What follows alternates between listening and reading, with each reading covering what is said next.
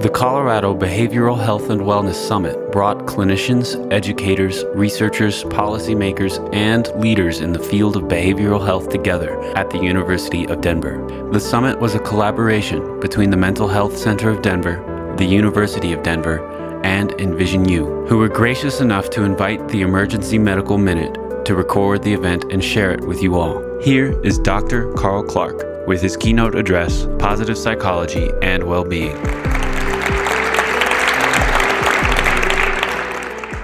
Imagination is what makes us uniquely human. We imagine things that never existed in the world before, and together we can create those things in a way that's never been. So this summit really gives an opportunity to think about how we would really like things to be. So I'm going to talk a little bit about where we are in mental health, and what imagination can do and accomplish. So that's me at our organization. The first thing we do is focus on what people are naturally good at. So we have people take StrengthsFinder so that they can know what they're pretty good at and be great at it. Here's some of the things we've done. I'm the president and CEO of the Mental Health Center of Denver.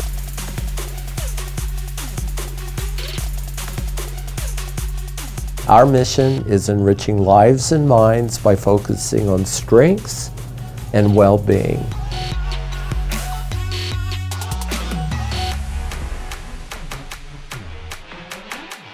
So in 2017, we opened the Sanderson Apartments. This was a 60-unit apartment building that was for people that had been on the streets and homeless.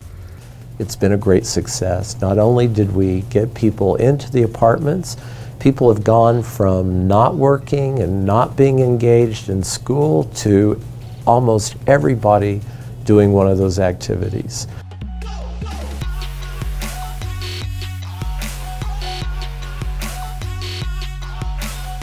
We've also been recognized nationally for a couple of things. One is our co-responder program. That's a program where we send social workers with police officers on calls where there might be a behavioral health issue, either mental illness or addiction. It's been remarkable what's happened with that program. Our co-responders have seen almost 1,000 people, and 99% of those people have gotten what they needed as opposed to being arrested.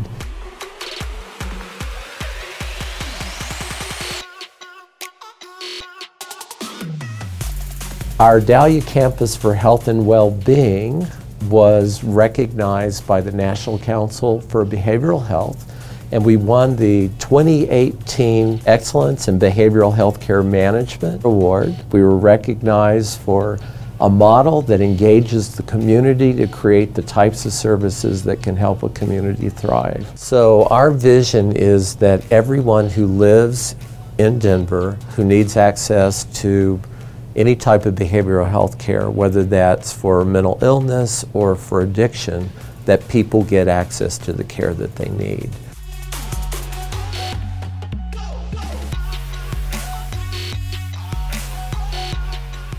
Denver did a really great thing this year. They passed the Caring for Denver ordinance, which was a 0.25% sales tax for money dedicated to meeting people's behavioral health needs. Denver voters are saying, we want something to happen here in Denver.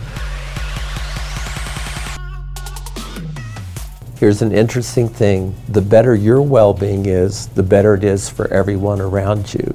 So I'm inviting you to take the Science of Well-Being course that's offered for free by Yale University.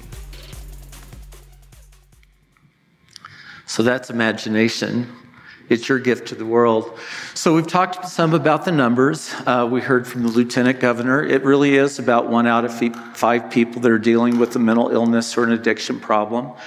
And of that group, only 2 out of 5 are getting access to care. So 3 out of 5 are not getting access to what they need. Now that group is interesting. It's for a lot of different reasons. The most common reason is people don't know where to go. They don't know how to connect with services. And we need to think of ways, imagine ways that could be different.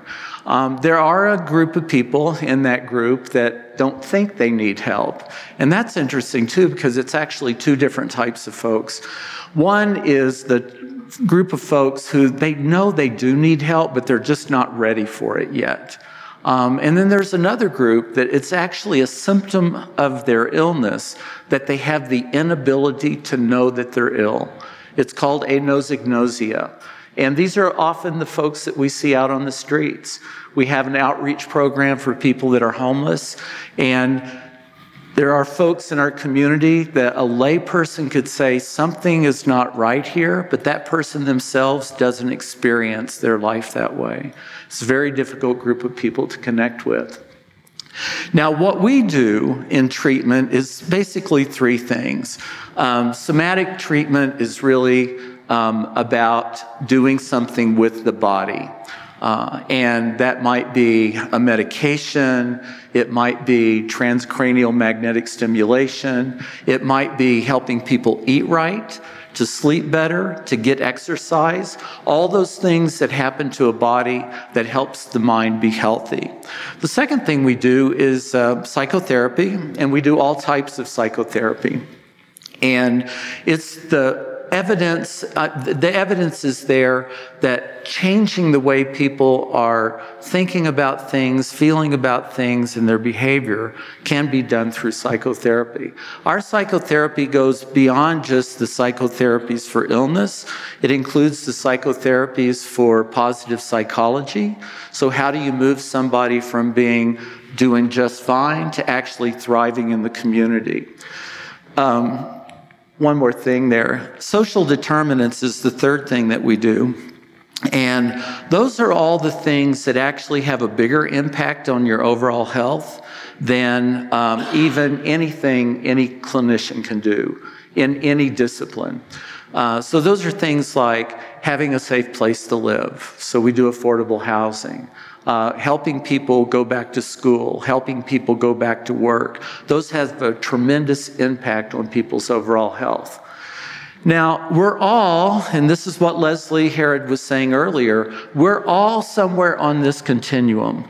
So when I say mental health, people think mental illness. It's interesting, isn't it?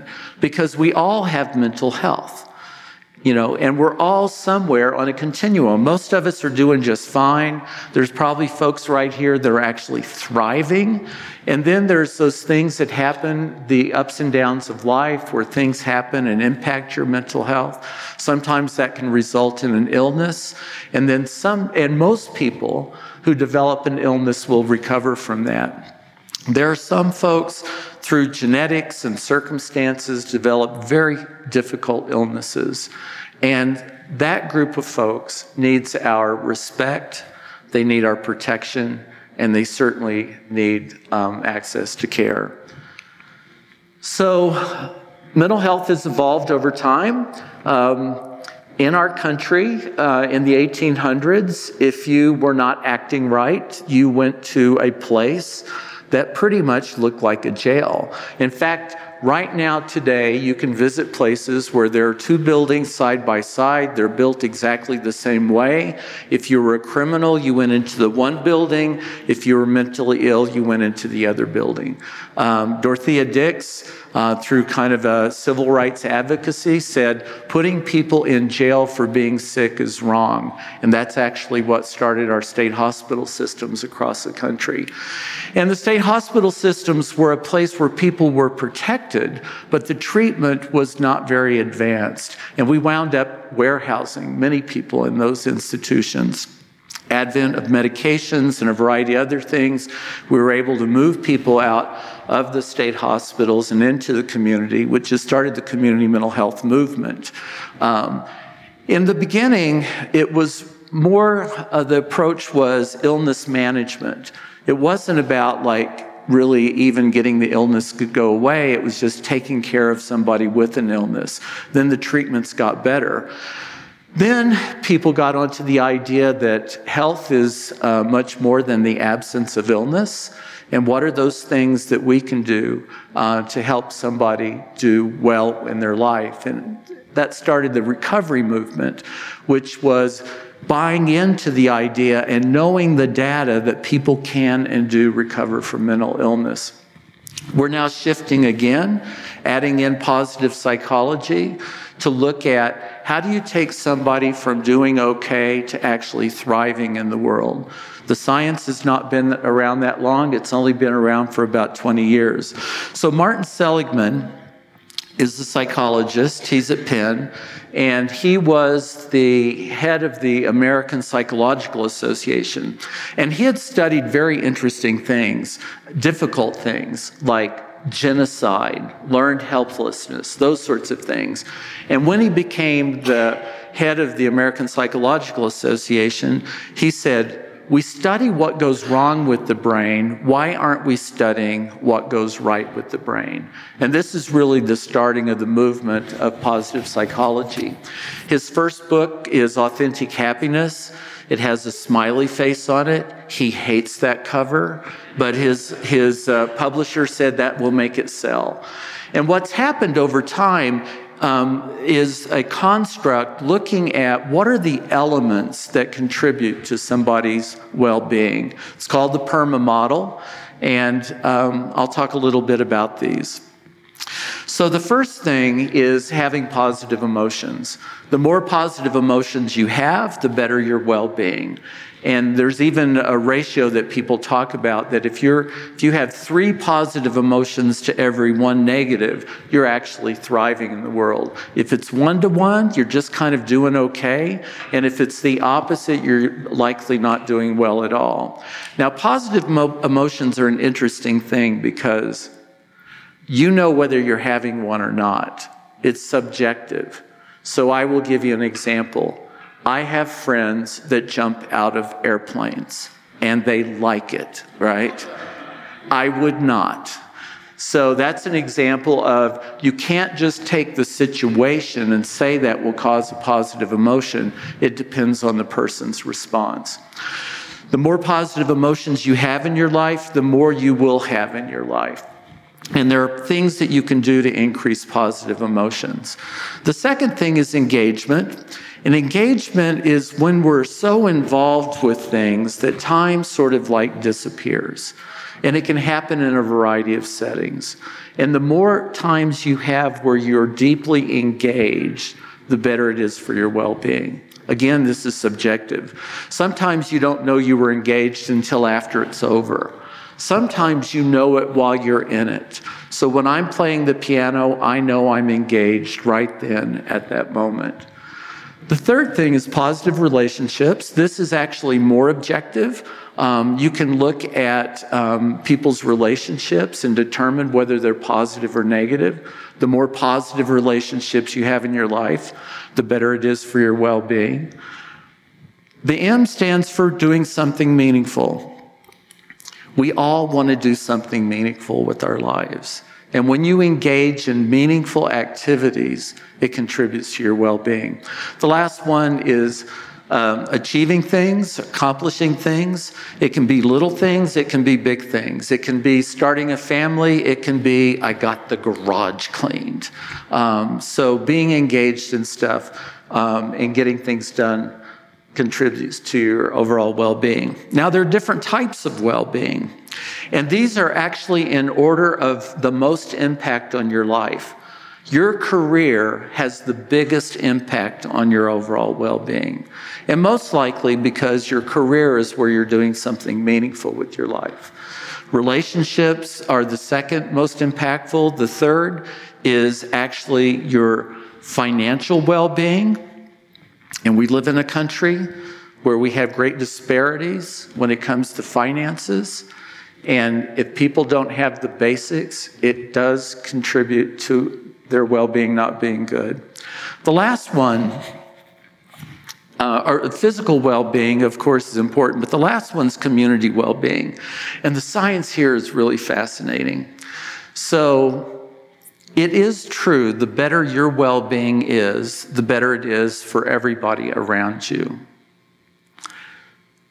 This is what the science shows us. If you have a friend whose well-being is good, they have a 15% influence on your well-being to the positive. If you have a friend who has a friend whose well-being is good and you don't even know them, they have a 6% influence on your well-being. And then it goes the opposite direction too. If you have a friend whose well-being is not good, the percentage isn't the same, but it's a 6% influence on your well-being to the negative. So as it turns out, we are all very connected. The Gallup Group looks at well-being by cities, and they look at well-being by states. And Denver, of the top 50 cities, we're actually number 18 in well-being. So we live in a pretty good environment. We're not number 1, but we're not number 50. I would like us to be number 1. When we look at Colorado as a state, we're actually number 7 in well-being. So we live in a really healthy state. And the thing about living in a healthy state, you can move to even a healthier place. So let's talk about some of the challenges that we have in behavioral health. Access to care is the big one. If 3 out of 5 aren't getting it, we've got to do something about that. We've had parity laws, which means that mental health, behavioral health needs to be paid in the same manner that we do physical health care. Those have been on the books for 11 years. It's still not happening. It's kind of hard to prove. It's hard to make a case. Fortunately, we have an attorney general in Colorado that's ready to take that on if he can find cases. The issue that we find in health plans is that they have provider lists that look pretty robust. If you call the provider list, though, the answering machine will tell you they're not taking new patients. So there's a question about whether those are really adequate networks or not. We definitely have a maldistribution of therapists in our state. So, and even with the maldistribution, every single county except one, which is Larimer County, is a health provider shortage area when it comes to behavioral health, including Denver. So, and then we need to talk about how do we actually access care. Now, I can tell you, and I've got some resources for you here at the end. I can tell you that if you have a friend or a family member that's not doing well, we have a walk-in clinic that's open 24/7 at Claremont and Colfax. It's easy to get to. You don't need an appointment. Somebody's not doing well, you just go there. Now, if your friend or family member is really ill and they need to go to the hospital, take them to the hospital. But if they're just need to get things checked out, go there. That works great, right? Except I think most of you probably didn't even know that. So how do we get word out about people accessing care? And then the other thing is that if you have to go somewhere to access care, maybe that's a barrier in itself. And when are we going to have the day where we have a digital front door to what we need for behavioral health? That's what we imagine happening in the near future.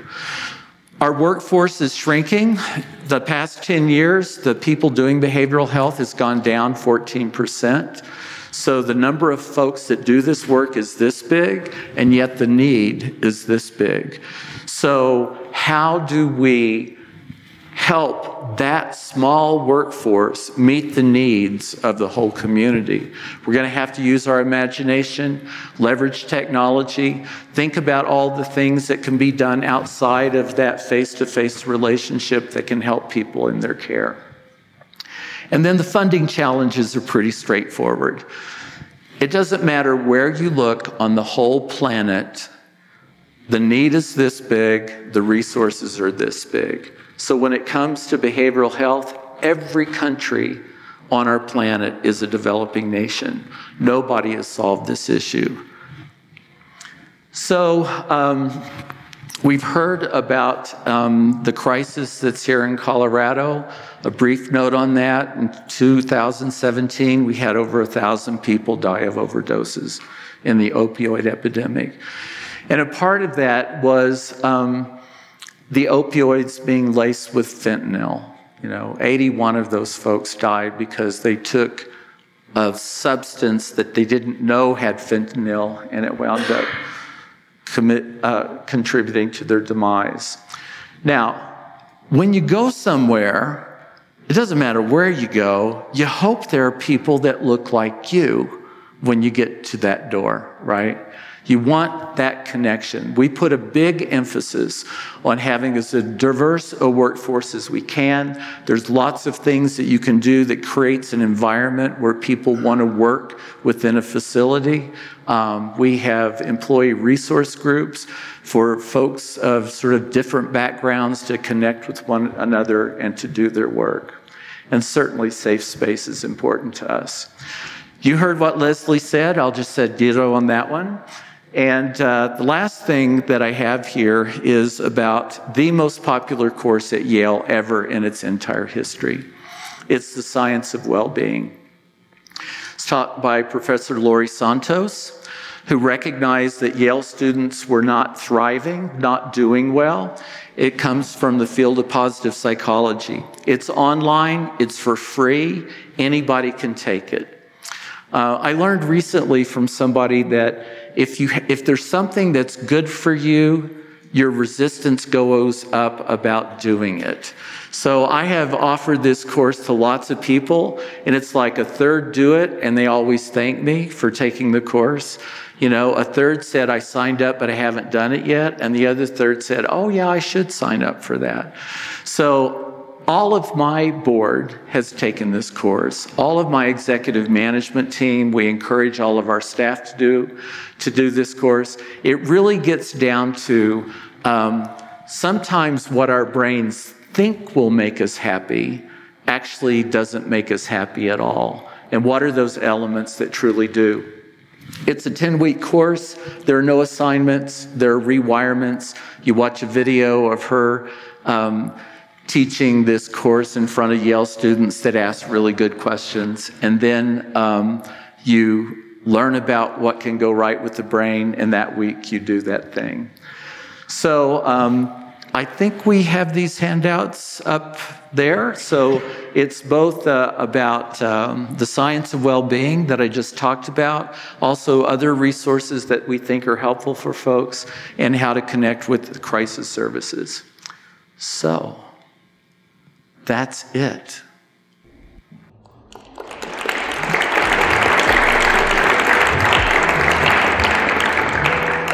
If you enjoy the Emergency Medical Minute, please help us out by rating us on iTunes. For more free medical education, follow us on Facebook, Instagram, or Twitter. Make a donation and subscribe to our newsletter at emergencymedicalminute.com.